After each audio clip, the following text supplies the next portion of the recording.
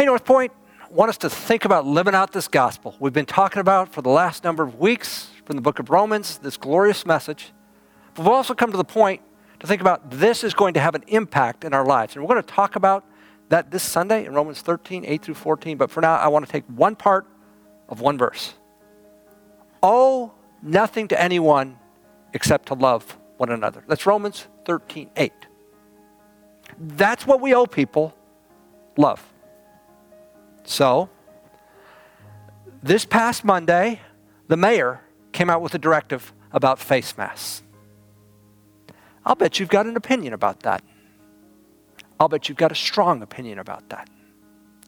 And my guess is when you encounter someone of a different opinion, and maybe with a different opinion that they hold strongly, whoa, man, that raises your blood pressure. And man, you feel the need maybe to educate them.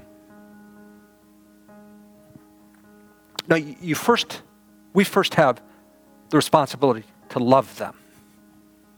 Practically speaking, that means we're making sure we're kind rather than right. Now, I'm not asking you to give up your opinion, but I'm saying in expressing it, before you show how right you are, I want you to show how kind you are. Because see, if you go read Romans 13:8, there's no pass. There's no exemption in that verse except when there's a pandemic and there's a directive from the mayor about face masks that you don't like. No, the call, because we've taken in the gospel and we've been loved by this one who we offended and sinned, and we've been reconciled and we have peace with God, the expectation is, as this gets into our soul, as it gets into our heart, it's going to change the way we love and it's going to be supernatural.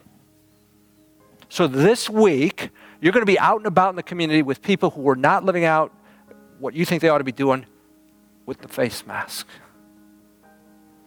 Would your first commitment by the grace and power of God be to love them? Here's my prayer. I'm hoping individually and collectively, now more than ever, North Point shows himself as Christ in our community.